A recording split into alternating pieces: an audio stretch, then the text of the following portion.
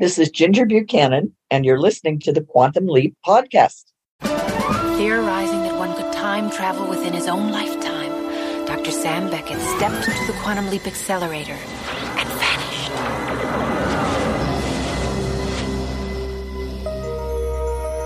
He awoke to find himself trapped in the past, facing mirror images that were not his own, and driven by an unknown force to change history for the better. His only guide on this journey is Al, an observer from his own time, who appears in the form of a hologram that only Sam can see and hear.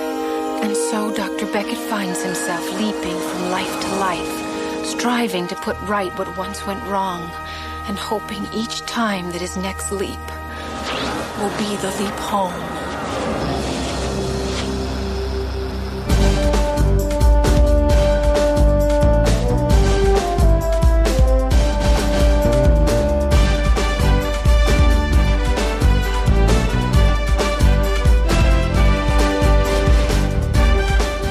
You are listening to the Quantum Leap Podcast. This is episode 138, Pulitzer.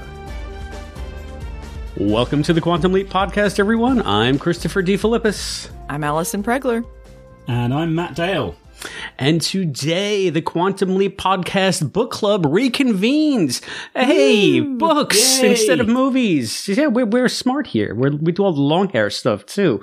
Today, we'll be discussing Book 8 of the novel series, Pulitzer, by L. Elizabeth Storm. And we've been having some discussion off mic about, is it Pulitzer? Is it Pulitzer? Matt, how would you say it normally if just you were going to say it?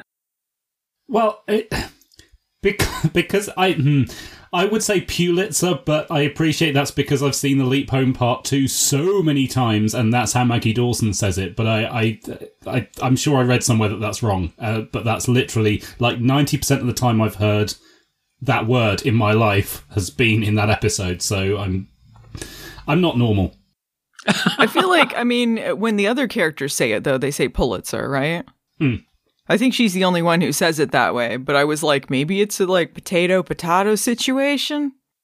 Well, as we were also talking off my as a Brit, I would refer to the animal the puma that Americans say puma, but to me it's a puma. So maybe it's a British thing as well. Yeah, Pulitzer, a Pulitzer for the puma.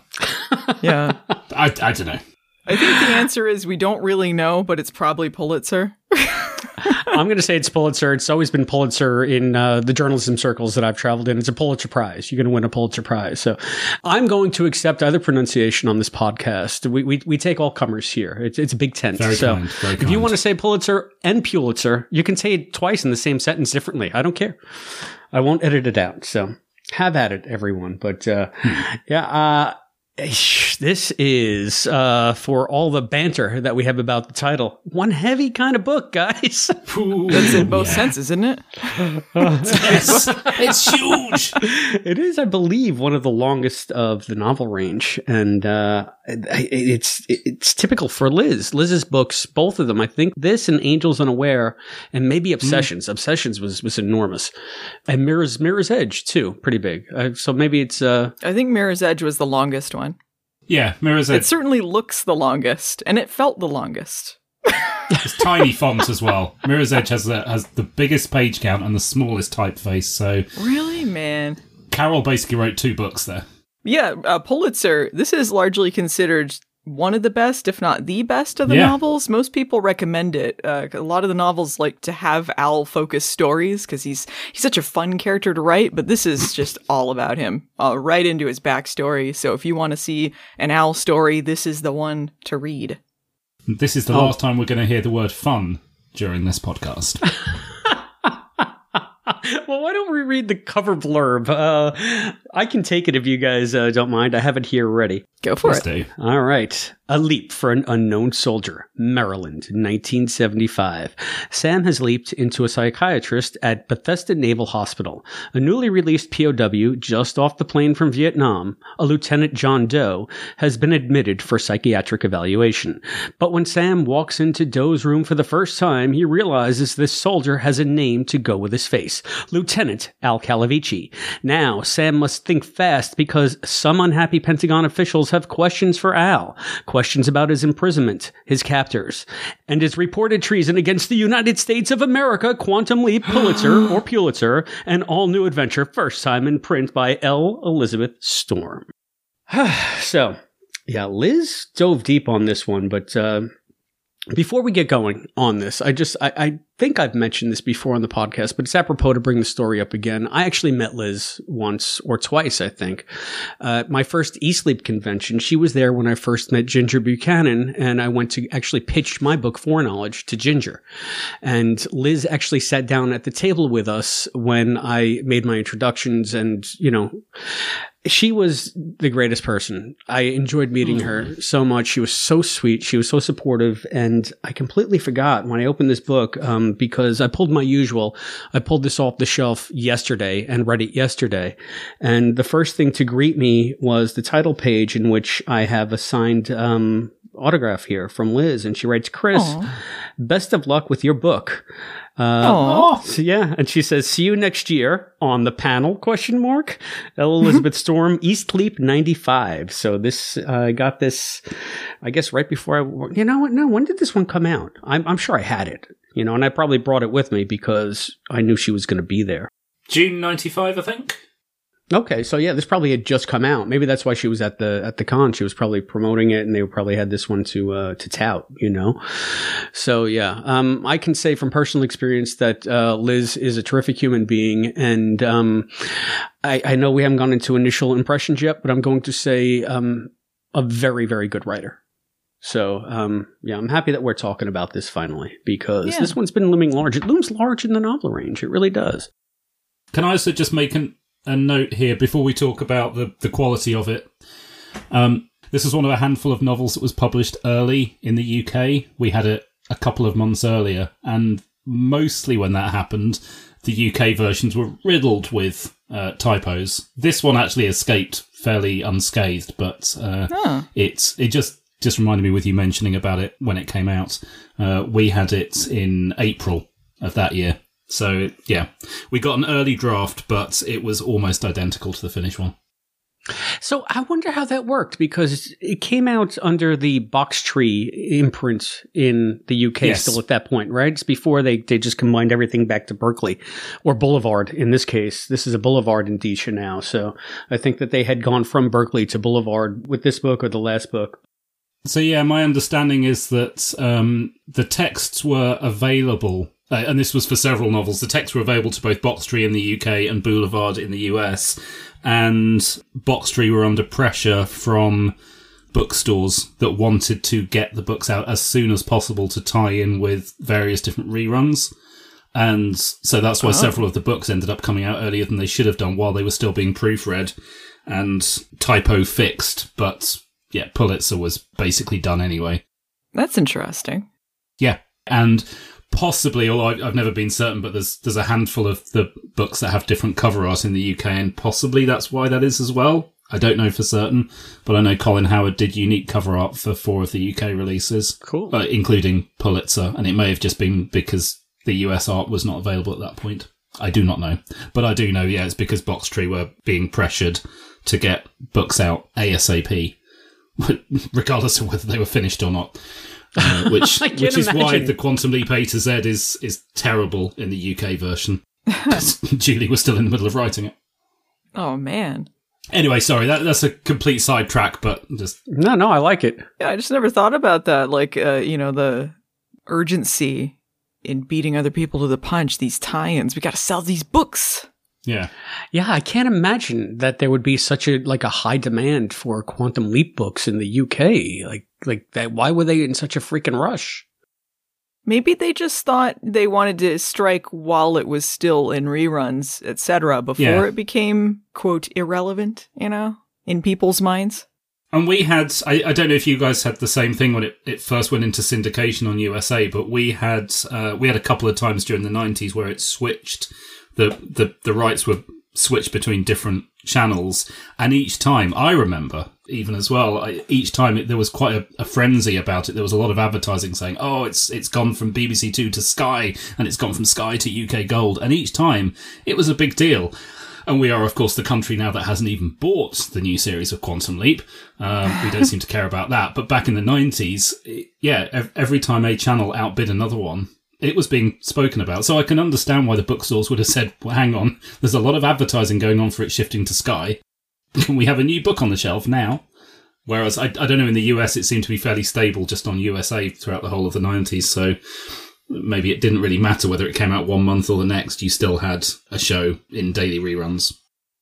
Yeah, I mean, for me, for sure, the USA Network was where I saw most of the early episodes, if not all of them, because, they weren't available until they went to syndication on USA. So it was years after the fact. And as a matter of fact, when I was writing my book, I still hadn't seen a lot of them.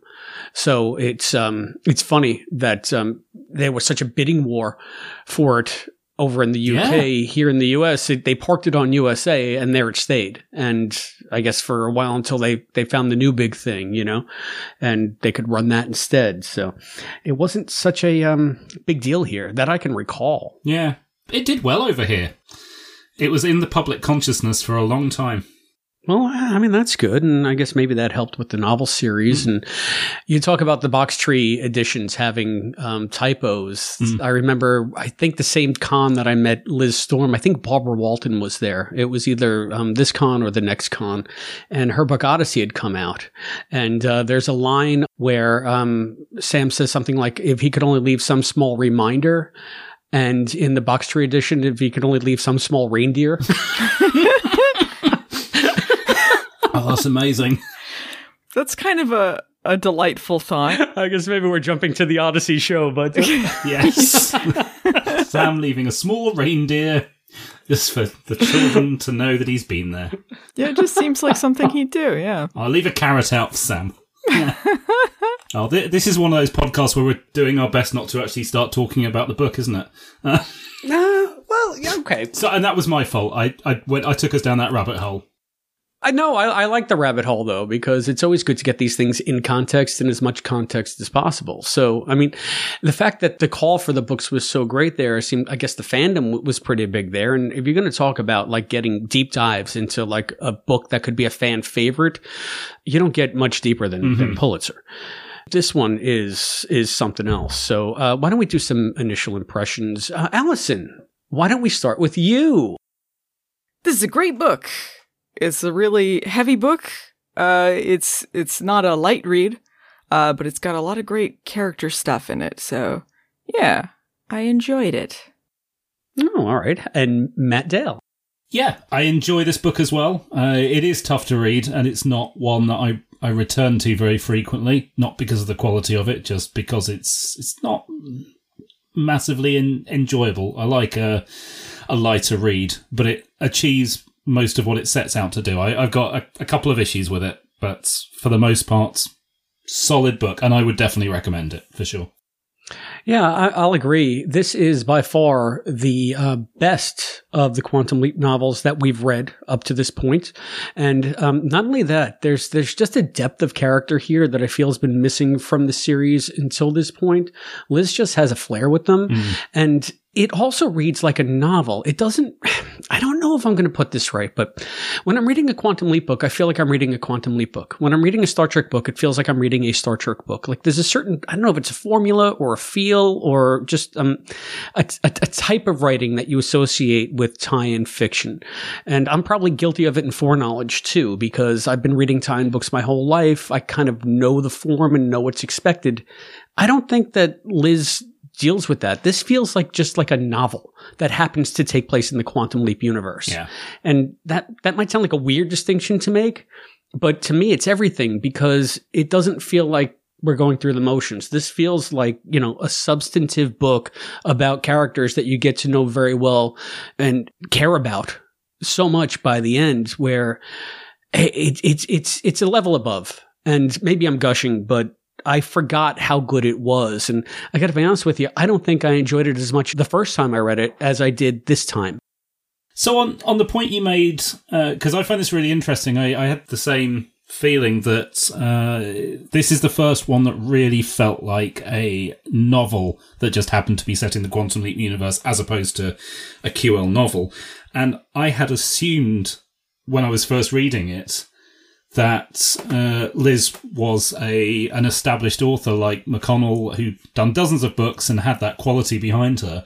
And I did some Googling, and correct me if I'm wrong, but I think she came from the same background as the rest, or most of the rest of the authors, right? A fan fiction writer that this was her first properly published work. Am I right about that? Or did she write under pen names for something else? Because if so, that's stunning as a first published work. Yeah, I honestly have no clue what Liz's deal was before the Quantum Leap novels. I'm sure that we discussed it when I met her, but if we did, I don't have any recollection of it. And I assume this is her first professional sale. But if that's the case, that's fine. But if this is also like her first writing experience, wow, what a talent, right? Yeah. I would assume that she wrote fan fiction before it. It has that quality of someone who has written Quantum Leap fan fiction. And I don't say that derogatorily. I just mean like it has the quality of someone who has spent some time in this universe, maybe on their own. So, I think that the writing was really great on this. And I don't think it was dry, despite the fact it was serious. And sometimes that tended to happen with some of the other novels. So I think I think it was written really well. Yeah, so I mean, if we can maybe just start with the main thing here. This is very much an Al novel, as we had discussed, and it gets so far back into Al's past, but it's all the stuff that they've alluded to in the series, and she takes everything and expands upon it wonderfully. And Matt, I need your help here, because a lot of this book is predicated on the fact that Al gives, in the series, 2 dates on when he returned home. And I'm trying to remember if it was all in the leap back or if it was in 2 different episodes and they just happened to contradict each other. Do you have the record on that? Or?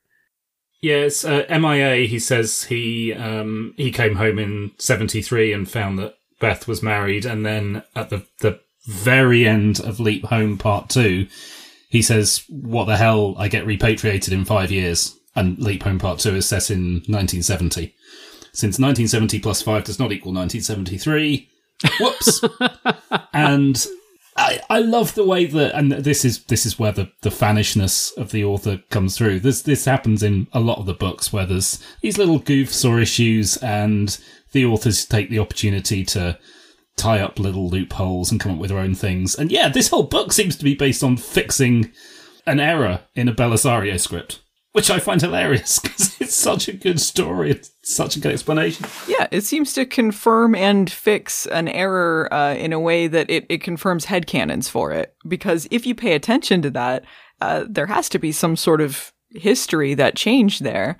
It's kind of interesting to me in the Leap Back Part 2 that they even said 5 years later, because as this book states, that is past when American POWs supposedly came home from Vietnam. So why would they say that anyway? So it's interesting that this book dives into that. Like, why did Al come home so late? And how does that tie into what Sam did and how Al became promoted so quickly? Like, it ties a lot of things together. Yeah. That was one thing that I was trying to track the thread on this, because I didn't remember when the conflicting years had appeared in the series, but it's just something like, duh, idiot. It never even occurred to me that Sam's actions in the Leap Home Part 2 might not only have screwed, Maggie over. Thomas saved at her expense. I traded a life for a life, and they go into that in this book. But it also could have screwed up the timeline of Al being a POW and him getting rescued. And with him Sam saying, you could have been free. Well, I was always free up here, and I get repatriated in 5 years anyway. It never even occurred to me that maybe Sam changed something for Al. Maybe Al's going to be there longer now. That makes it 8 years. 8 years. Can you imagine spending 8 years through that? Like, that's crazy to me. And I want to mention as well, because you talked about already about some of the things that this book ties up. The other thing that I didn't even pick up on when I was watching or whenever I've seen Leap Home Part 2, is Beth is out there waiting for her husband to get back, and a photo of her husband wins the Pulitzer Prize, which seems like another continuity issue. Like, surely she should see this picture and say, oh, okay, maybe I should wait around a bit. And she even manages to explain that. Yeah, well, I mean, even if she saw that picture, it wouldn't confirm that he was alive. It would just confirm he was alive at one point. But it might give her hope to carry on, which is, it's just one of those things that, in retrospect, I'm surprised I didn't pick up on while I was watching and at least question that, and I never questioned it. Liz prompted me to question it and answered it at the same time. When did she get remarried? Like, MIA was, what, 69? 60-something? Let me get my timeline up. Because if she got remarried before the photo came out, whoopsie doodle. but I mean, she would still be remarried. So, MIA is set in April 69. Soon after, Beth has Al declared dead. And then, she marries Dirk in June 69. So, actually, yes, fair point. By the time the photo gets taken, she's already remarried. Yeah, okay. But I mean, she is already remarried, but that also calls into question that photo was taken in 1970. They would have a date for the photo, so they would know he was alive past when she declared him dead. Yes. But I guess they wouldn't know beyond that point if he lived, so I guess it could have just moved the date, like, oh, he is alive. Just kidding, we don't know. And to be fair, if she saw that photo, what's it going to do? It's going to make her say to her new husband, whoops, I guess he's still alive, but too late. Yeah, I don't know. Well, it also, how early were they able to confirm he was the one in the photo, too? Because I would think if you saw a group of POWs, you might not automatically know who everyone is yet. It might have taken them some time to identify everyone in the photo.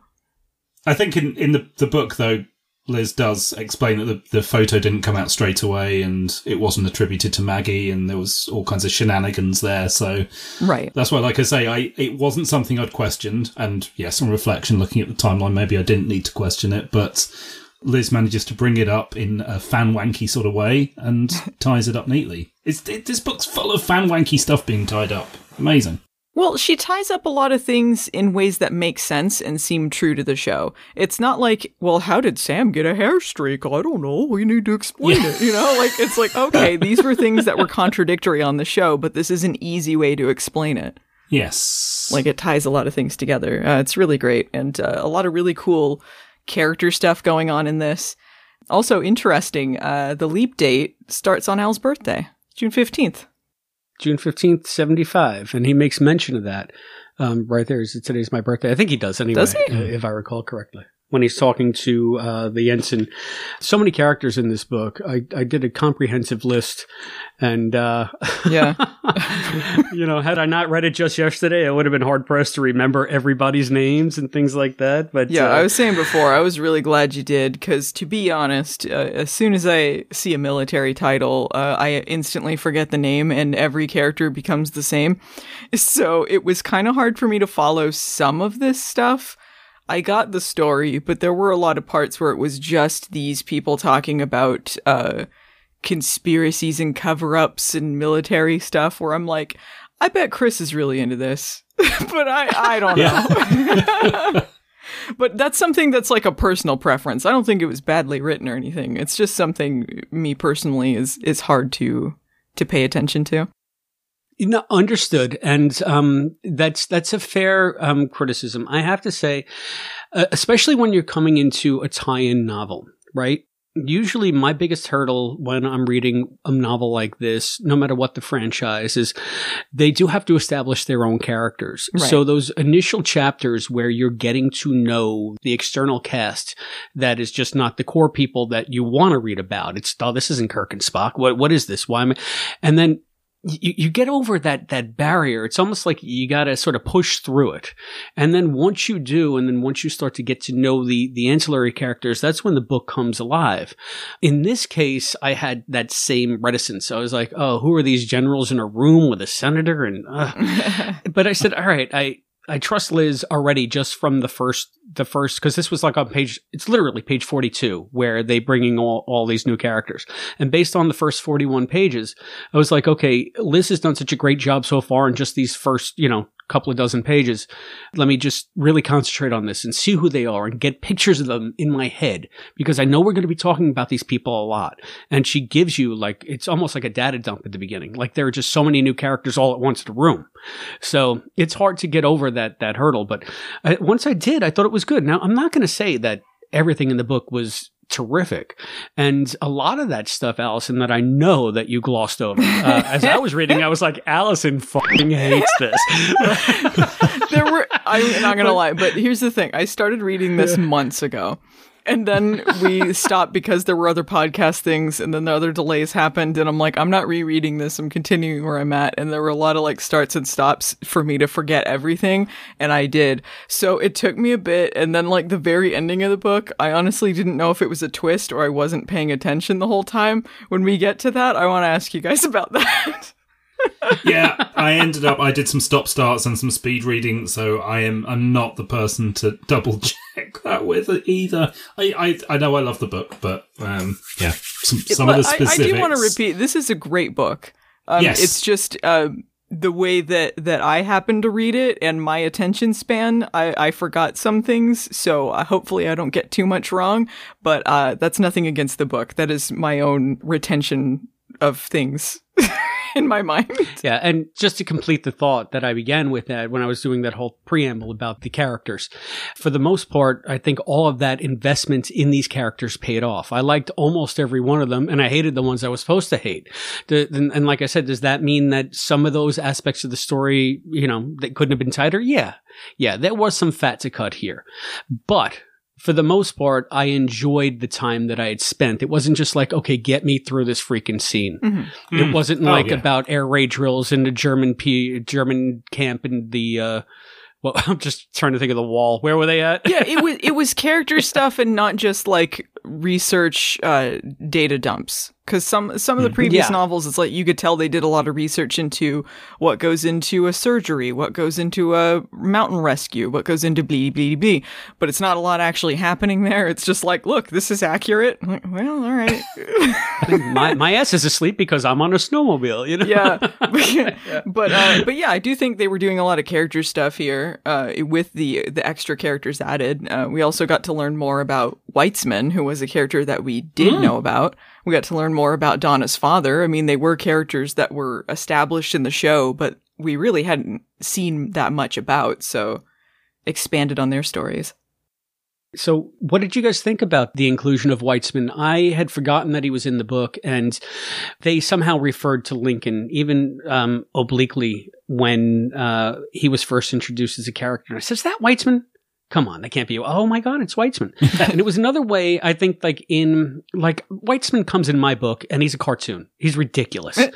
And I love the way that Liz takes something that's supposed to be just a one-off gag and, just a buffoon of a character and actually works him into the plot in such an integral way and in such a respectful way. Okay, this is not a cartoon. Weitzman has depth and Weitzman has an agenda, and he's not just the villain of the committee that they have to blackmail, Yeah, I mean, part of that comes from the descriptions on the show. For people who don't remember, Weitzman was introduced in the first proper episode after the pilot, Star-Crossed. He is part of the committee, and he wants to declare Sam non-compos mentis. So he is sort of a villain. They describe him as having a Lincoln fixation and wearing a stovepipe hat. Weitzman? Short, fat guy in knickers. Tall, skinny guy with a stovepipe hat. He's got a Lincoln fixation. Not described as wearing a stovepipe hat in this story, which I think was good. He might have been one of the senators in Honeymoon Express, but it's not really clear who everyone is. But I think part of that might come from that as well. But I like that this story kind of gave him, reasons why he would be so adversarial and a little bit more about his backstory. Yeah. Why don't we maybe recap some of the main plot points for people who, like you guys, maybe haven't read it or read it over the course of 7 months and forgot a lot about it. But I mean, basically, Al is taken home as part of a program that is set up by Senator Weitzman and another senator in the book named Blackwell. In the 70s when he's been repatriated. Right, in the 70s. So it's 1975. And he's the first in a batch of 3 to get back to the States that they're negotiating to get back. This is after an operation in 1973 that had supposedly brought all of the POWs home. But it turns out that, of course, there were some unaccounted for. And Al was one of them. So they're bringing Al home as part of, I guess it's like a secret government program to do this, working in cahoots with the Vietnamese government to get these soldiers home and also normalize relations. But if it comes out in the press or something like that, that there were people left behind, it's going to be like a whole shit show, and they don't want any of that. So this is where I kind of got confused with the book. Like, I got it while I was reading it, but asked me to like trace what all the machinations were. I sort of, it makes sense in the time, but like right now my head is spinning trying to get it right. And I know I'm not going to get it right, but there were a lot of wheels turning. There were a lot of different cover-ups going on. There were different things. There were some political reasons for it as well. Some election was coming up and they didn't want all this coming out.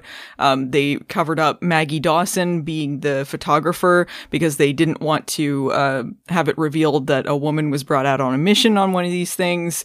Part of what happened there ended up changing some things for Al. Al ended up escaping, and then that's why he wasn't rescued, because of something Sam did. So there was like all sorts of different things happening here. And then there were people doing secret undercover missions like during the timeline of the book too, because like there's like this reporter who's trying to do the story on Maggie Dawson and then finds out the stuff about the POWs and then poses as Beth to talk to Al, and then Sam is there also, and then he has a mission where he has to save someone at the hospital from suicide, but then he also wants to help Al, and then somehow has to bring all of that together. Then there's the stuff at the project going on, and then you got Al dealing with PTSD, and then you have all these other side characters. So it's a little bit difficult to pay attention to every single piece.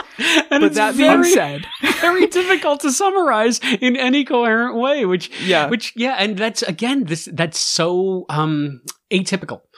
And then I didn't even talk about the stuff with Donna. Donna is also a plot because Donna has a beef with Al because of him being a POW, and she has this resentment because of her dad, and then that somehow ties together at the end. All of this stuff does tie together. For all of the things going on, it does tie together. Very it's a long enough book that it doesn't feel like you're rushing through all of these different things. Yeah, no, it's a rich tapestry, you might say. I want to ask something that I expect to get shot down for, because I think we've agreed we all love the book, but surely if we've read it and Chris read it very recently and we're now looking back and saying there was so many things going on and lies on top of cover-ups, we can't actually explain the plot of the story. Doesn't that suggest it was too busy? Isn't this actually a failing of the book? It might have been. No, and I love the book, so I'm just challenging myself here as well. I think you're trying to serve two different masters with that statement. It might be hard for us to encapsulate the book in a short way for a podcast audience who maybe is not familiar with it or doesn't really remember it that well. But in the moment, reading the book, everything hangs together and fits together and works together very well. It's just that you'd have to go through and sort of refresh yourself with the detail to give it the justice that it deserves in such a short format that we have here. And it's like saying, well, Game of Thrones can't be very good because I don't remember every single plot thread that goes through. There's other reasons Game of Thrones might not be good, but I'll take that. I need to have that explained. I need to figure that through. Like, it sounded like we were dunking on it and I couldn't quite get my head around why is this not a problem? But yes, you've explained that well. Thank you.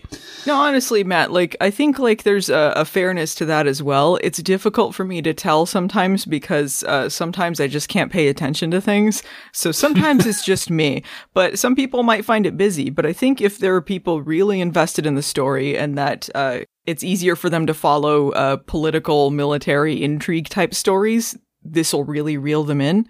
Just sometimes there's certain types of things you just don't retain in your mind. But I don't think it was too busy per se. It was just a lot to take in. Yeah.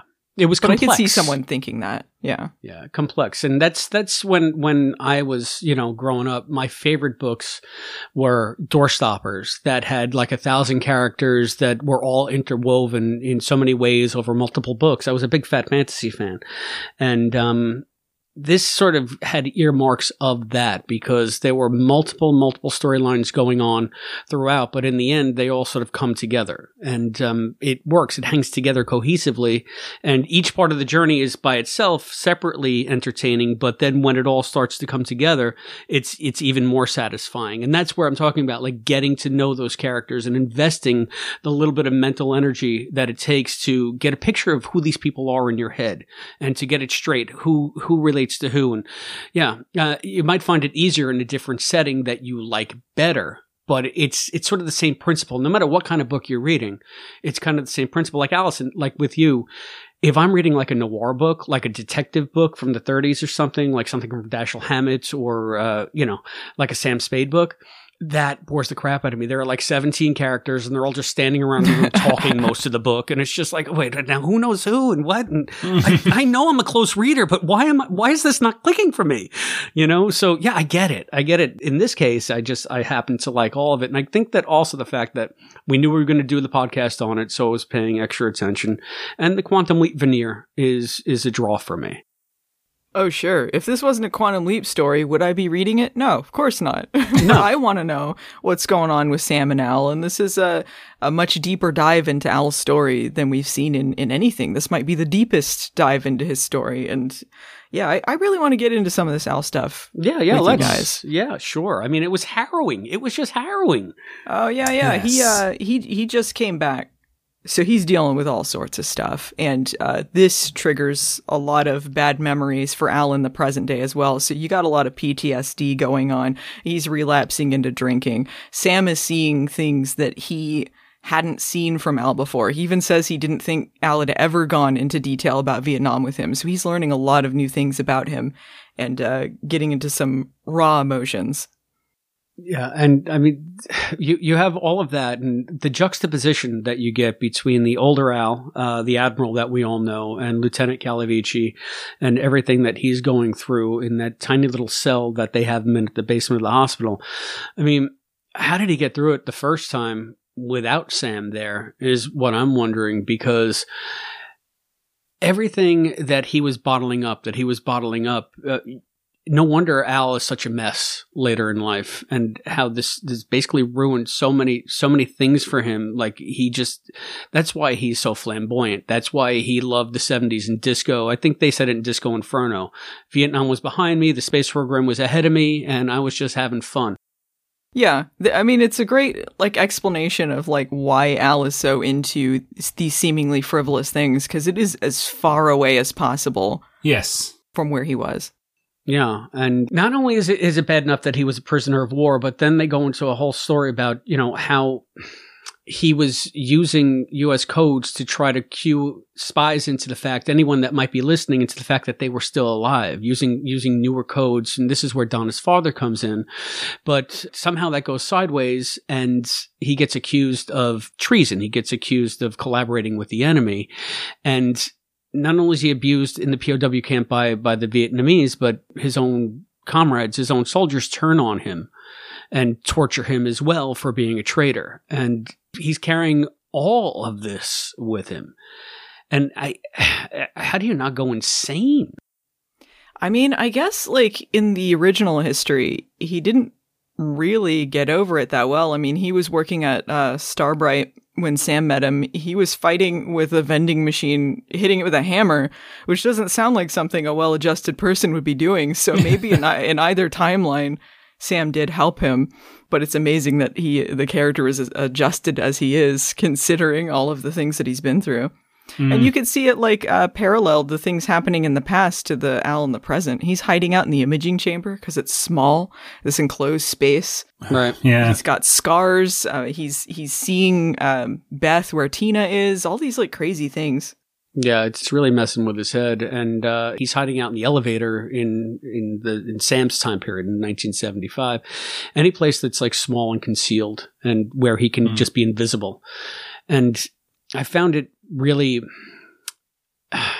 like I didn't realize the significance of it. I thought like the elevator stuff in the beginning with the hologram not going out of the elevator was kind of goofy. There was one scene that she talks about him being like, only the front part of him was looking through the door, and the rest was sort of encased in the door. And I thought, what is he, Han Solo in carbonite? Because that's this. But then I was just like, oh, wait a minute. Why were you laughing at that? Because this is actually so tragic.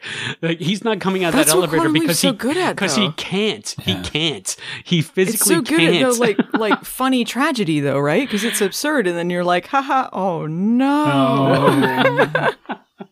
Yeah. One thing that Liz does excellently here, aside from exploring Al's backstory in a believable way from things that we've seen on the show already, is explore Sam and Al's connection.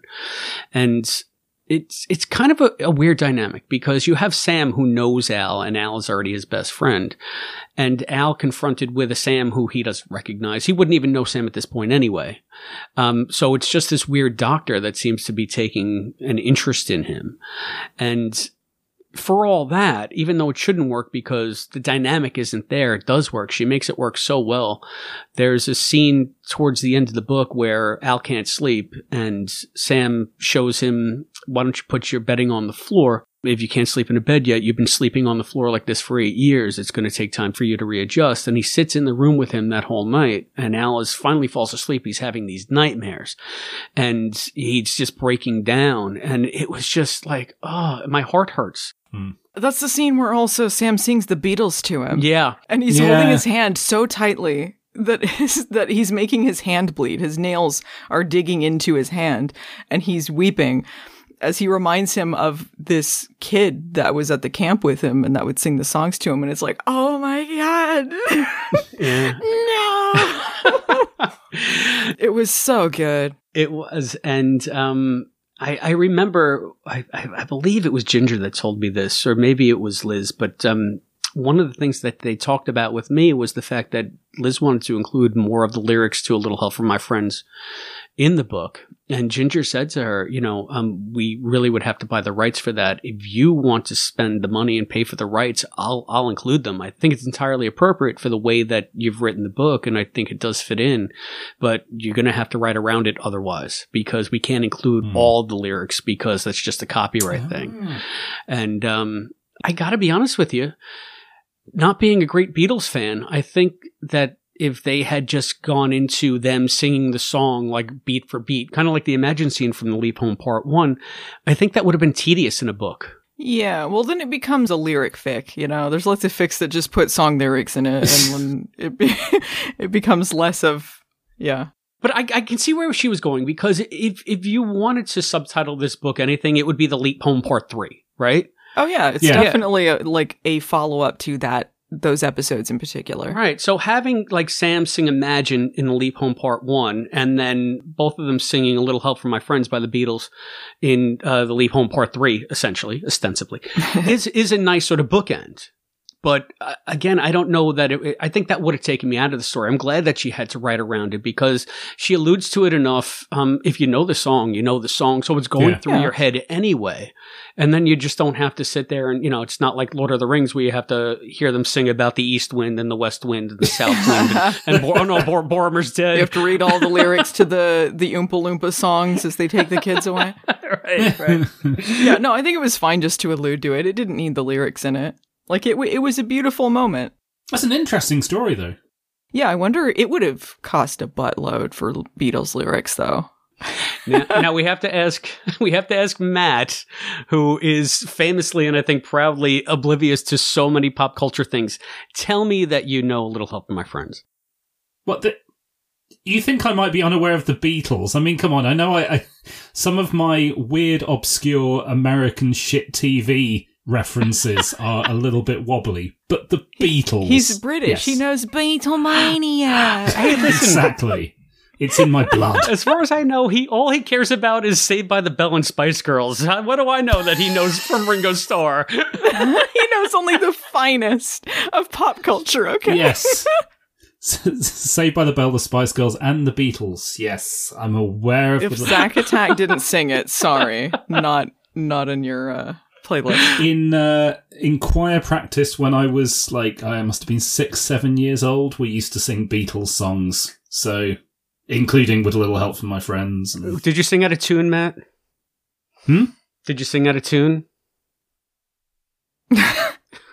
Say you don't know the song. He's making fun of the lyrics of the song. Yes, I know. Well, not making fun. He's making fun of you using the lyrics of the song. I'm not here anymore. I stood up and walked out on him. I have no funny retort. I remember the lyrics, but... All right, bringing things back to the book. So Sam loves the Beatles, but he hates the 70s. Hates disco. That returns. But Sam has more of an understanding of why Al loves it so much. So I like that they tied those things together. Sam's like, this is stupid. This is tacky. This is dumb. And then he realizes like, oh, duh. This is why someone like Al would be into something like this. He takes him to a disco that apparently they used to always go to together. They had a disco they used to go to. It was in D.C. Yeah, so it was whenever they were in D.C. they would go to this place. I wonder if it's a real place. I love it. Sam takes Al dancing. He sneaks him out to go dance at a disco. 4 hours. This man just came back from an 8-year stint in Vietnam, and he's like, 4 hours of dancing for you. It was so good. And it was another one of those things, too, where it's like, it's lighthearted. Well, what's the right way to treat somebody in that position, Allison? You tell us. I would think physically you wouldn't... 4 hours of dancing's tough on anyone. 8 years in Vietnam, you're dancing 4 hours? All right, so you're thinking... Maybe veg out on the sofa with some Netflix. Yeah, okay. Netflix of 1975. No, but it was such a great scene. It was great, and it was another one where it's like happy and then ends kind of sad because he's having such a good time out on the dance floor, but then like his claustrophobia kind of sets in when more of the people are showing up. So Sam gets him out of there. Man, it was just so good. Yeah.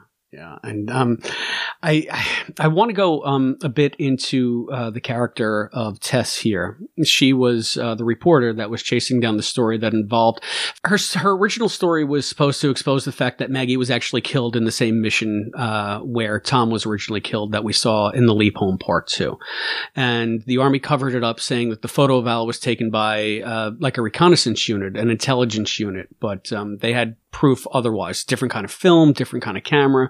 And the Army would never cop to the fact that they would have a civilian journalist go on a hot mission like that. So there was a cover up there. And then in the course of reporting the story, you can see Tess, who is so obsessed with Maggie's legacy and that type of reporting, being a crusading journalist, that she is going on an arc where she's going down a slope, like steeper and steeper and steeper into areas that she doesn't really want to go into, but she feels she has to quote, get the story. And I liked Tess throughout the book, but the second she decided that she was going to imitate Beth so that she could get to Al, I was just like, no, that's it. We're off. We're done. This character's dead to me. Like, that is reprehensible. It was pretty dastardly, but I guess that was the point. That was where it was too much. And even she realized by the end, like, she'd gone too far. Yeah, it's like, what am I doing? Like, what is worth this, you know?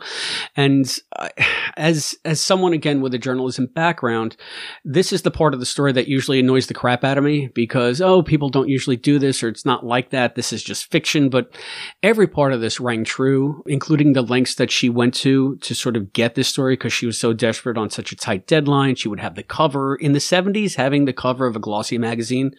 You could write your ticket. I mean, it was mass media. Millions and millions of people would read magazines. So it was a good get. And I could understand why she was pursuing it so doggedly.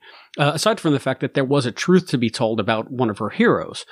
But do the means justify the ends is what it gets down to. And when I spoke to Liz, she had asked me, honestly, Chris, what do you think the strongest part of the book was? And without hesitation, I said, when Tess got up and walked out.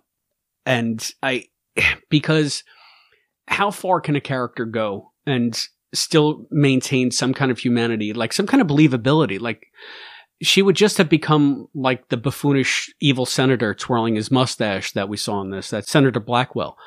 And I like the fact that she didn't ruin the character, that she had the character have sort of an epiphany about how bad things had gotten. You know, it's just like a slow slide, right? They call it a slippery slope. Like it's, you don't realize how far you've gone until you pick your head up and say, oh my God, this is where I'm at. And I guess it took Al confronting her as well.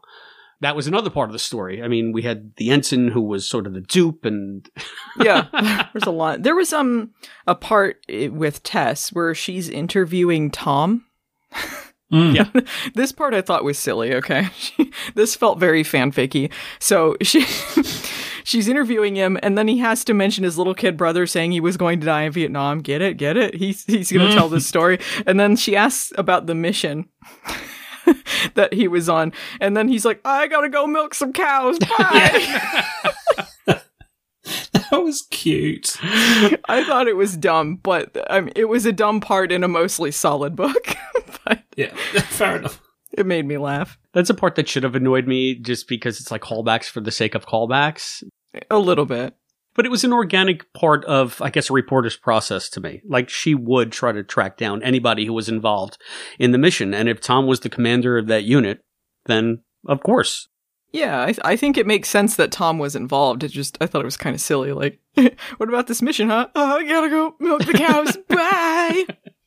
I think as well, the fact that it was in the middle of, it wasn't just Tom that was being interviewed. We had callbacks back to back with everyone, all the guest characters from The Leap Home Part 2. So, yeah, I get what you mean about that line, but it just came in the middle of so much other good, juicy callback stuff. I smiled at it.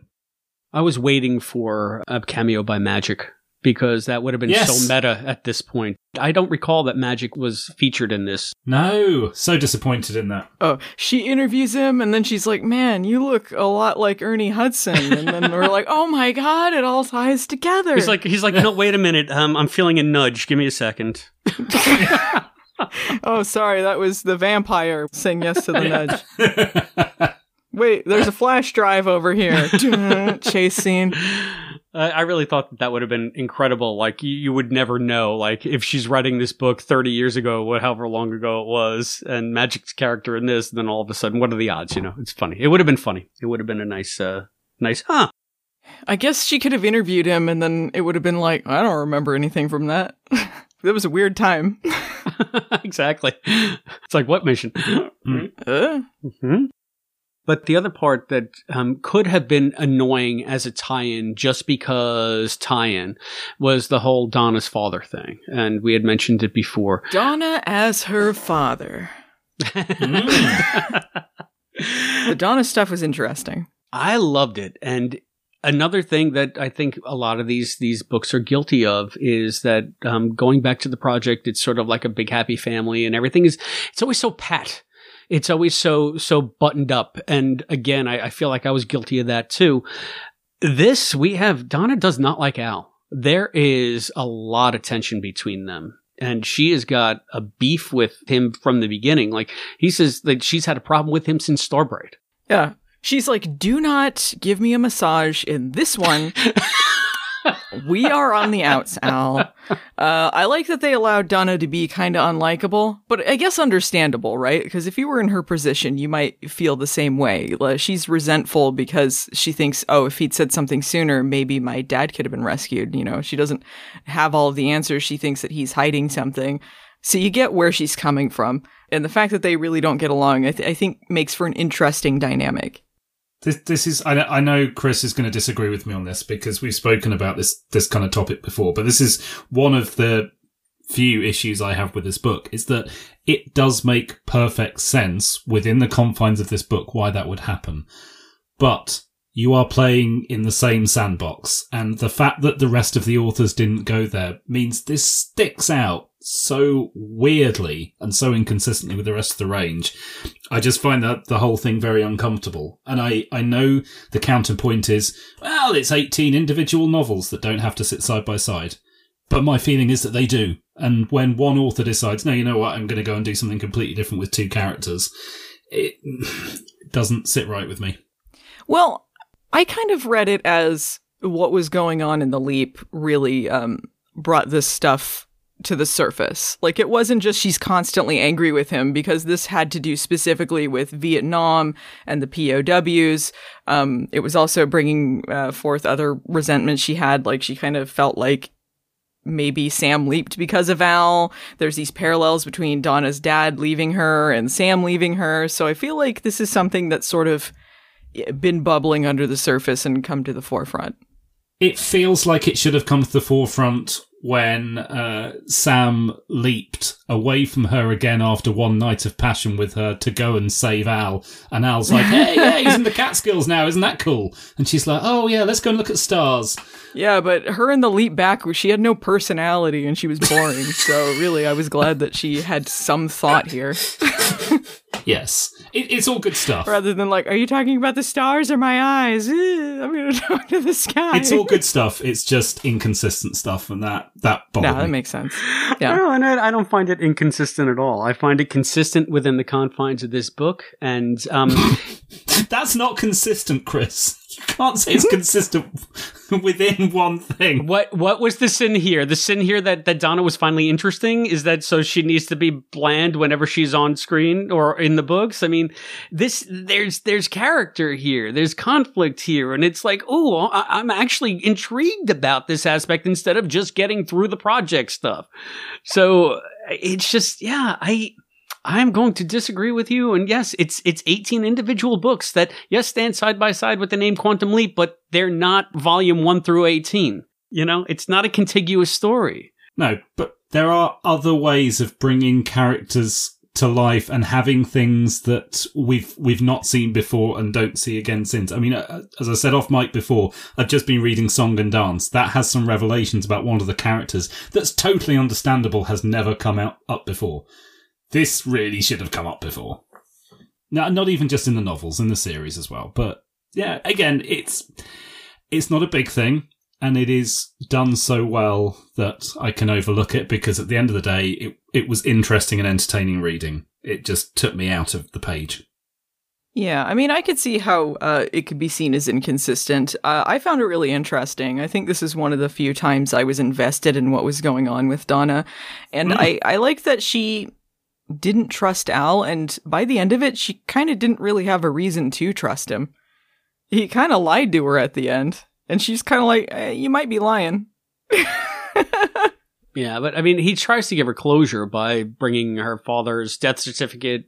Yeah, so there's this whole thing here. So her father is the person who said that Al collaborated, and the reason that he says it is because he is alive and dying of a brain tumor.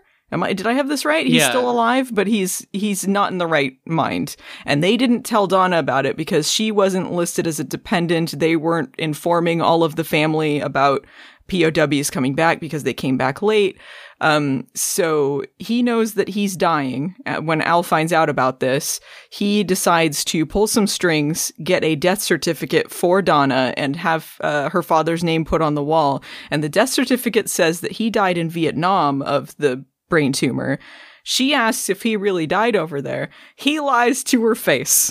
Yeah. He goes, in some ways, I think we all did. Which I think is a cool line. It's sad, but kind of contradicts the I was always free up here line in my mind. And so, I don't know. Donna just seems...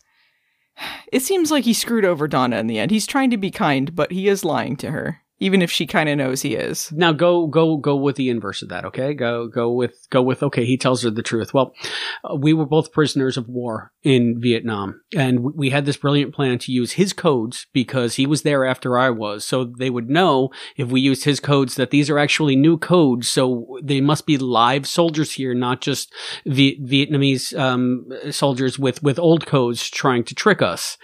He gave me the authorization to use his codes as we went to these camps so that we could signal, hey, we're alive, we're alive, we're alive.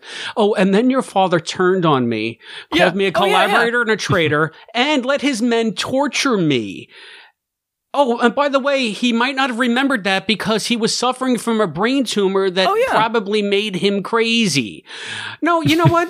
He died over there. It's fine. You don't need to know. And I think that's when he says to Sam, I was free up here, he says that for Sam. You don't need to know my pain. You don't need to go through it. I already went through it. It's okay. Like, I feel like he's protecting them. I think what Al did at the end was what he's good at, which is a beautiful lie. You know? Like, he's lying to protect the person, but you know why Donna wouldn't trust him on that? I think that it's the way it should have ended, but I get why she wouldn't trust him. I get why it's something that he said to protect someone. It's interesting that you interpret his I was free up here as a way to protect Sam. It's an interesting way to interpret that. Maybe what he said there or what he said at the end here, in a way we all did, maybe neither of them are really the truth. Maybe it's a mix of both. Maybe we don't know how Al really felt.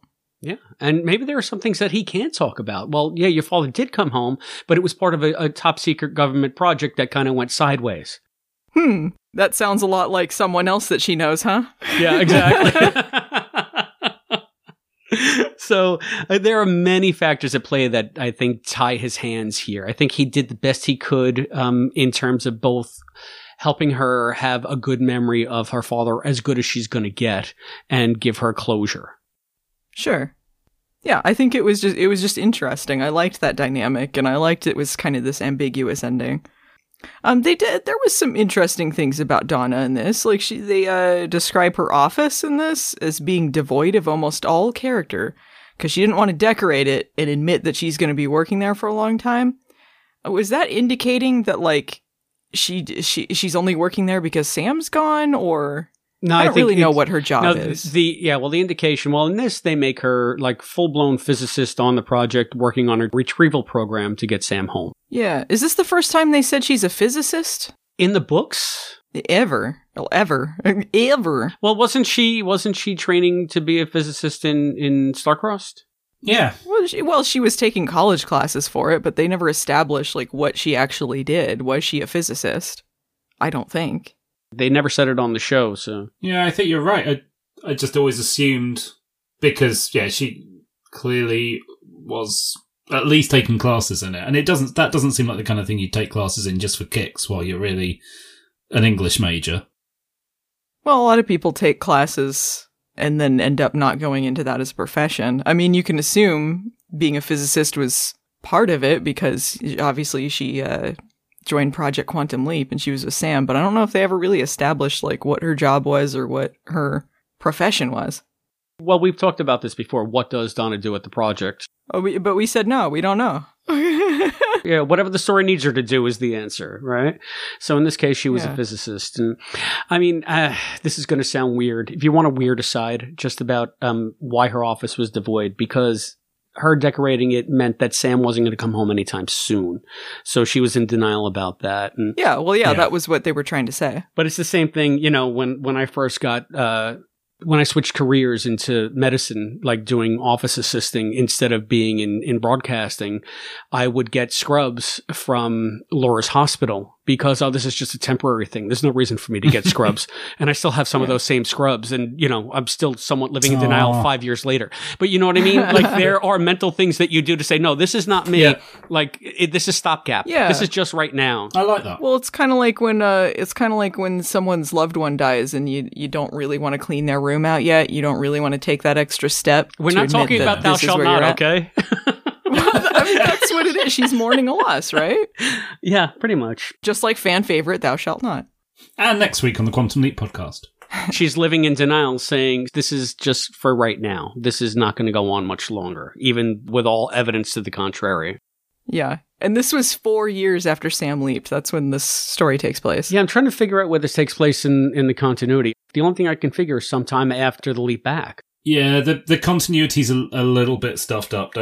Don't squint too much at it. No, the squints will find the holes, man. Where do you get the... Well, if it's 4 years after, that makes it 1999, but it does state that it was a year after the leap back, which puts the leap back at 1998. Now, the leap back is all kinds of messed up, but probably takes place in 1999, even though that contradicts Lee Harvey Oswald. Yeah, I mean, it's late 90s, but that's not just an issue of this novel. And how does this tie into the new series? The timeline, 1999, it all adds up, doesn't it? Well, adds up. Well, yeah, I mean... they need Ian's magic reset button is what they need. Yes. Yeah. No, I mean, the season 4 and 5 timeline just became all very problematic, and so any of the novels that are set during that time, which this obviously is, this has a Ziggy that's being referred to as she, which suggests season 5. It has references to the leap back being a year ago, so this is very probably a season 5 story. But, yeah, the actual year that seasons 4 and 5 take place is all messed up, and was before the novelists even got anywhere near it. I meant to ask when we were talking about it before. Sorry to jump around a little bit. That ending, when they say that, Al's looking at Eddie's daughter, they keep referring to Eddie throughout the story. Mm-hmm. Is that when they revealed that it was Donna's dad, or did I just completely bungle it? It is a twist. No, I think it was evident to me that it was him all along. Oh, okay. So you guessed the twist, but it was intended to be a twist. No, in my mind, it was well established that it was Wojciech Howitz and that it was Donna's father. Matt seemed to think it was a twist. But you guys, again, you staggered the book over 7 months. I read it yesterday. Maybe not. I don't know. That was the first time I was like, oh, is that what was going on this whole time? I got that when I first read all these books. It was when I was researching for the book back in 2015, and I did read them carefully and slowly. And I remember thinking at the time that was a twist. So if 2015 me thought it was a twist, are you sure you didn't just know that it was him and so remembered? No, I wouldn't have. And honestly, had it been a twist, it would have annoyed me because it was so much more interesting. All the Al and Donna stuff is so much more interesting if you know the context of Al's relationship with Donna's father. So yeah, I if it was meant to be a twist, then I called it immediately. But to me, it was evident from the introduction of the character. I don't see why they'd keep calling him Eddie. It just seems odd to keep referring to him by the first name, whereas every other soldier in this gets referred to by their surname. Well, it's because L. Elizabeth Storm didn't want to spell Wojciech a million times, so she's like, he's Eddie, whatever. Everyone spells it differently anyway, so... Just like Elise? Yeah, yes. Exactly. Yeah. In fact, she spells Elise 2 different ways in this book anyway. Elise gets 2 spellings, so... Awesome. Just awesome. I mean, I love the fact that this is what we go into. Sorry, that's just me. No, it's great. Are you kidding? This is what we live for. So this was a Quantum Leap book, but boy, leap plot?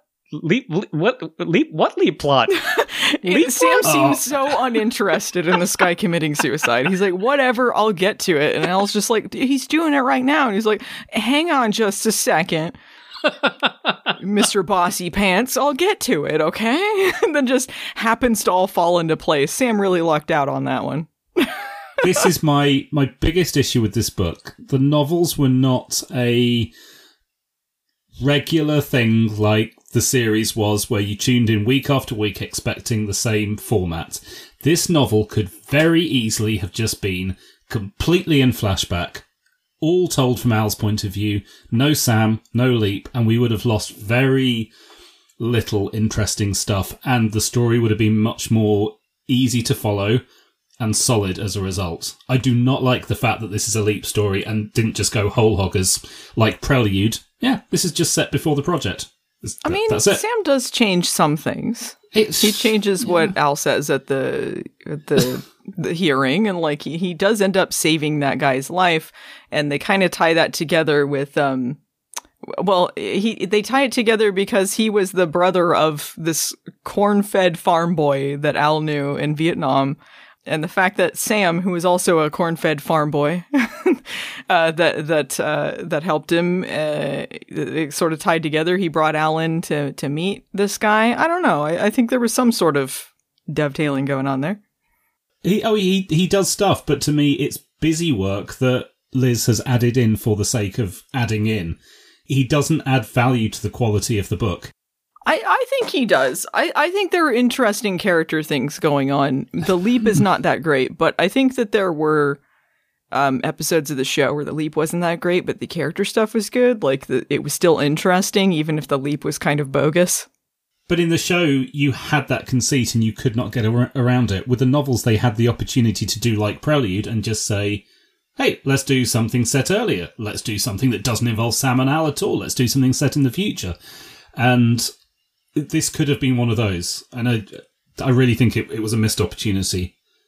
I really liked that Sam was in there seeing Al like this in a way that he hadn't seen him before, and seeing it in a way that Al doesn't know that he's seeing him, because Al didn't know him at that point. So it was kind of interesting to have Sam have that window there, even if it wasn't really Leap heavy. Like, it was just interesting that he got to be there, and he did get to help him in some ways, so it wasn't purely based on the actions of the plot. Like, it was just, I really liked the character stuff there. Yeah, I mean, this at heart was a book about Sam and Al connecting, and the fact that Sam was there at a time in Al's life when Al needed him most, where Sam could actually help him in some small ways, give him some solace and some comfort, and it was, it's the whole reason she wrote the book, in my opinion. All the other stuff was just to make that moment possible. And that's, to me, is at the core of this. And I think another reason why it stands out is probably the runaway fan favorite for all of the Quantum Leap books, because of that connection between Sam and Al. And you can't tell me that Sam didn't change Al's life for the better in a way that he couldn't during MIA. So it gives Sam a little bit of closure on that score too. Yeah. I can at least do this for my friend. It's not going to fix everything, but I was there at a time when he needed somebody most and he didn't have anybody. Well, at least now that's fixed. Yeah, he contemplates about that. He's just like, would it have been so bad if I had told Beth that he was alive? Like, did I do the wrong thing there? And it's kind of interesting thinking about that when you compare it to the series finale and what happened. Yeah. He's like, but again, we're looking at maybe the evolution of Sam here, from someone that has to follow the rules and follow the formula to someone that's, okay, Donna, you're never going to leave that office. You better decorate it, because we're in it for the long haul, and I got to start thinking about this stuff differently too. Are there rules? Who says there are rules? Oh, yeah. Sam thinks that he's more than a farm boy now. He's more than a farm boy. He's got more insight. He's lived other lives. Yeah, it's interesting seeing the development of his character. Yeah. So again, it's just all part and parcel with the evolution that we saw in the series, and in such an organic way that centers around the characters. And the only thing that made me, like, we were just talking about it, that the Leap portion of this with the guy that was going to commit suicide turns out to be the brother of the guy that sang "A Little Help from My Friends" to Al that night when he wanted to die. He almost committed suicide. That was the implication there. He almost tried to take his own life, and without that kid singing to him and bringing him back, he would have taken his own life. And it just so happens that the person that Sam needs to save is the brother of this kid. That to me was a little hokey. But again, you're talking about oh my God, it's wrapped up in such great emotional stuff. Like, Al was gonna kill himself, so maybe he wasn't always free up there. Yes, Sam, I was always free up there. Again, this is not something you need to be burdened with. This is my pain, and that's noble to me. That's because Sam can understand. He can be sympathetic, but he can't be empathetic because he doesn't have the frame of reference. So Al is saying, I got it. I'll shoulder it. Don't worry about it. I was always free up here. Go ahead. Go Leap. Go. Your brother's go enjoy your brother. He's here. Maybe that's what Sam took away after that episode. But after the events of this book, he's seeing it for what it really is. There's this interesting part where you're reading like this flashback of events from the Leap back and from the Leap home. And there's like these jumbled sentences and these images of Vietnam and gunfire and Al saying when he's repatriated. And when you're reading that, or at least when I was reading it, I thought that it was Al because he's having all this PTSD in this book. But then when they reveal that it's Sam having this dream, I just thought that was really interesting. Like he's seeing more of what this really was. Right. He's putting it together. And again, saying, well, maybe there are no rules. I hadn't even considered that until we started talking about it, but we see much more evolution here for Sam, or reason for him to start thinking differently, because he knows a greater truth than he did, than we saw on screen. So it's another thing that the books can do that you really can't get into in a TV show or even a TV movie, to be honest with you. A Quantum Leap movie, I don't think would ever go into this kind of detail. Even though it could, even though it probably should. That's what makes novels so wonderful, that you can plumb these depths in so many interesting ways and still tie it right in with everything that we know about the series and actually enrich the series. And I don't know about you guys, but I think that might sort of be circling in on my final thoughts on Pulitzer. Are there any other issues or aspects of the book that we haven't discussed yet that you guys want to get into? There's one final thing I wanted to return to quickly, only because I just opened up my digital copy of the book and did a search through it. So I just wanted to respond to Chris's point earlier. So, the character of Donna's father. In the prelude, there's a line, Donna looked at the other picture, the picture of her father, Colonel Edward Wojciechowicz. Wojciechowicz, that name does not appear in the rest of the book at all. The character is then called Eddie repeatedly, and then on that final page is the line, hang on, yeah, but the eyes of Eddie's daughter held a dawning forgiveness that he thought he'd never see there. So yeah, I think it was a twist because they specifically seed the fact that it's Edward Wojciechowicz, and then they have a character called Eddie the whole way through that's just Eddie. All right, yeah. So I think you saw it and well done, but I don't remember seeing it myself, and obviously Allison didn't either, which makes me feel a bit less dumb. And that was the big shock twist at the end. Yeah, no, I caught into it right away. So yeah, I think probably because, like I say, in retrospect, I noticed that, yeah, a military character just being referred to, not even by his full first name, but by a nickname, does just sound a little bit off. So, all right. Well, then, good on me. I called it. Well done. Yeah. But yes, I had nothing else. All right. So why don't we do some final thoughts? Allison Pregler. It was a good book. That's all I gotta say. There was a lot of good character stuff, and yeah, it was a heavy book, but it's a good one. I think like if people are looking for novels to pick up, this is one of the best ones. So yeah, watch it or read it after you watch the Leap Back or the Leap Home. See, I do it too. Yeah. We'll all do it to the end. You can watch it, all three of them. How about you, Matt? Yeah, agreed. I think this is one of the ones to pick up if you're picking and choosing. It's definitely worth picking up, just not if you're expecting something light and fluffy. It's not an easy read at all, but it's worthwhile persevering with. And I'll agree on both of those points. And like I said at the top, and like I was just saying, I think this book, its chief victory, its chief triumph is that it not only takes everything that we know about Al's time in Vietnam and all the threads that they dangled in the series, but it weaves them in a way that enriches that entire storyline and actually makes it better.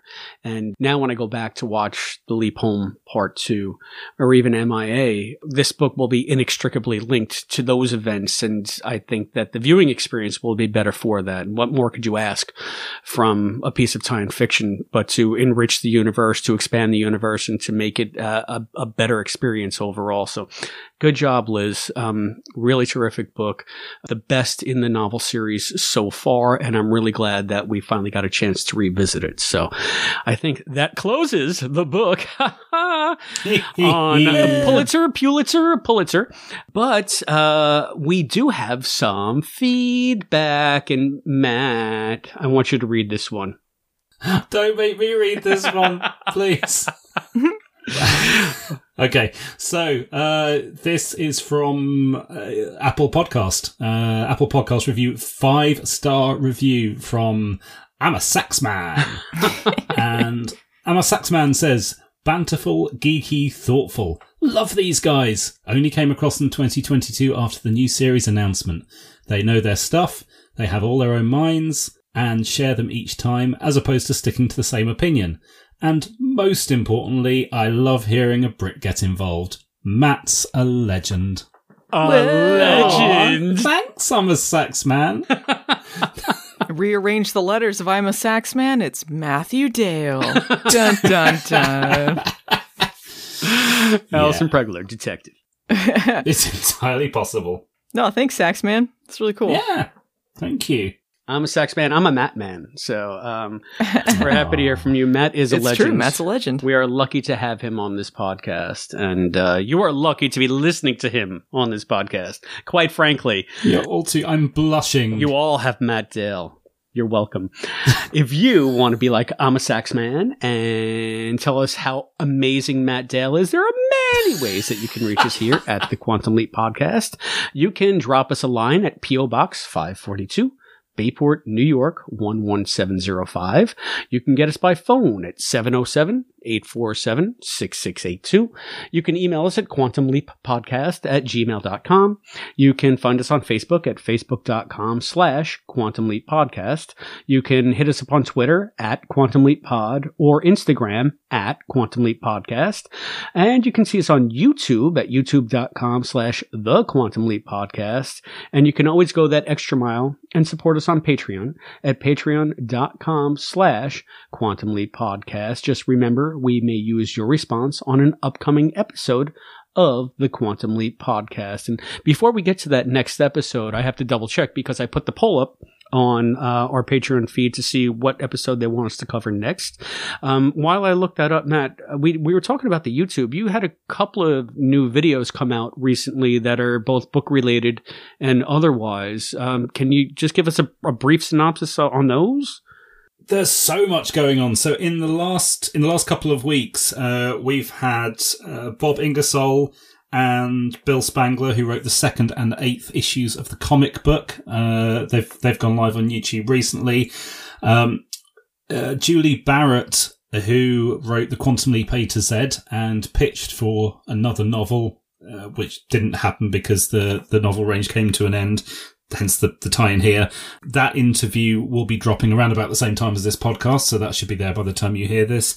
And although we've not edited them yet, we also have interviews in the can with Mindy Peterman, who wrote Song and Dance, and with George Broderick, who edited the comics range. So we're going all out this summer with novels and comics. It's an exciting time for the tie-ins.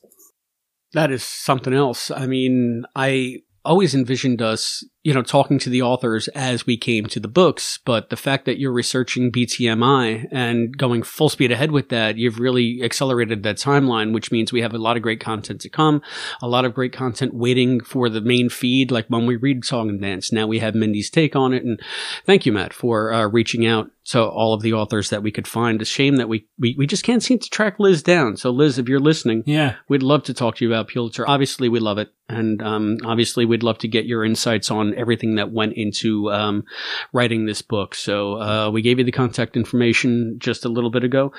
Please don't hesitate. And once again, thank you for the part you played in helping me get my book published and the warm, wonderful welcome you gave me. I know I've done this on other shows as well, but it bears repeating. And I'm happy to have met you. Anyway, Matt, I did look, and I was correct in what I wrote on the rundown. So, hey, Matt, speaking of upcoming shows, why don't you tell us what's coming up next?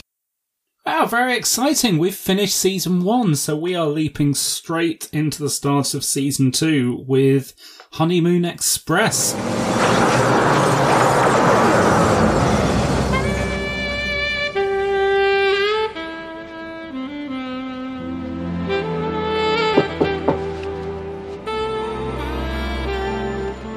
Oh, boy.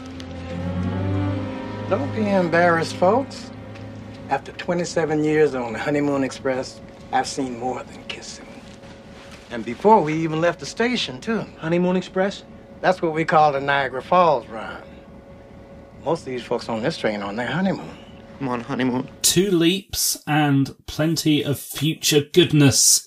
And even some little microphones with little flashy, blinky, futuristic lights in them. Oh, it's so cool. It's really neat that we're sort of dovetailing this book about Weitzman, or where Weitzman plays an integral role, to a shot where we might actually be. I'm going to now try to see, okay, which one is Weitzman? Like, yeah, I don't know if they ever show us, but I'm looking forward to Honeymoon Express. I'm looking forward to making fun of Honeymoon Express, to be honest with you. Ooh. Okay. So, yeah, I got a lot of issues. But, hey, listen, it's been a long time since I've seen it, so maybe I'll come back singing a different tune next time. But I don't know. But I'm excited to see, and I'm excited to talk about it with you guys. Until that time, I have been Christopher DeFilippis. I've been Allison Pregler. And I've been Matt Dale. And we'll see you on the rails. Choo-choo! Thank you for joining us for this episode of the Quantum Leap podcast, hosted by Allison, Matt, and Chris, with voice talent and contributions from Hayden McQueenie and Zoe Dean. To support the show, please go to patreon.com/Quantum Leap podcast. The executive producer of the Quantum Leap podcast is Albert Burge. Christopher DeFilippis and Hayden McQueenie are the co-executive producers. Special thanks to our producers, Harold Sullivan, Glenda Palma, Chris, aka Brackmang, Mike Covert, Jeff Kiska, Craig Riedler, Cosplay Dad, Charles Allen Gossard, and Morgan Felden. The thoughts expressed on this podcast are those of the individual and do not necessarily represent those of the Quantum Leap podcast, its partners, or affiliates. The Quantum Leap universe and all it contains is the property of Belisarius Productions and Universal Television. The Quantum Leap podcast is not affiliated with Belisarius Productions or Universal Television, and no copyright infringement is intended. The Quantum Leap podcast is a Barren Space production.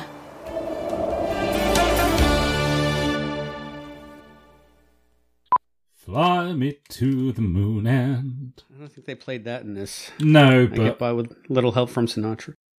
There we go. All right, let's do some clappage. Everybody ready for some clappage? Sure. Yeah. And 3, 2, 1. And room tone. Sorry, I'm still hung up on Seymour. When you said, are you ready for clappage, I was going to say, careful, Sam. They don't have a cure for that in the 50s. Pulitzer. Okay, I think she says Pulitzer, but... She does say Pulitzer.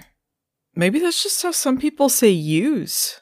There's a movie called Puma Man, and one of the villain Puma, in it, he always says Puma Man. And they did a Mystery Science Theater on it, and they make fun of it.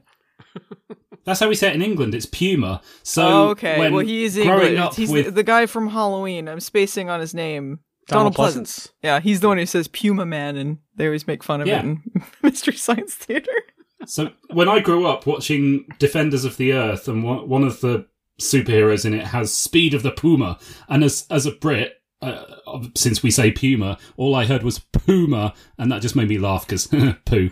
That was it. Just because it's not the normal way of pronouncing it. So just like, why are they talking about poo all the time? Why does he have Speed of Poo? I don't know. I think it's just because when you hear Puma Man and the guy is like green screened on, flying stupidly, like they've tilted him sideways to make him fly across bad stock footage. It's just a culmination of all that. It's really good. Eventually, we're going to get to this book thing, right?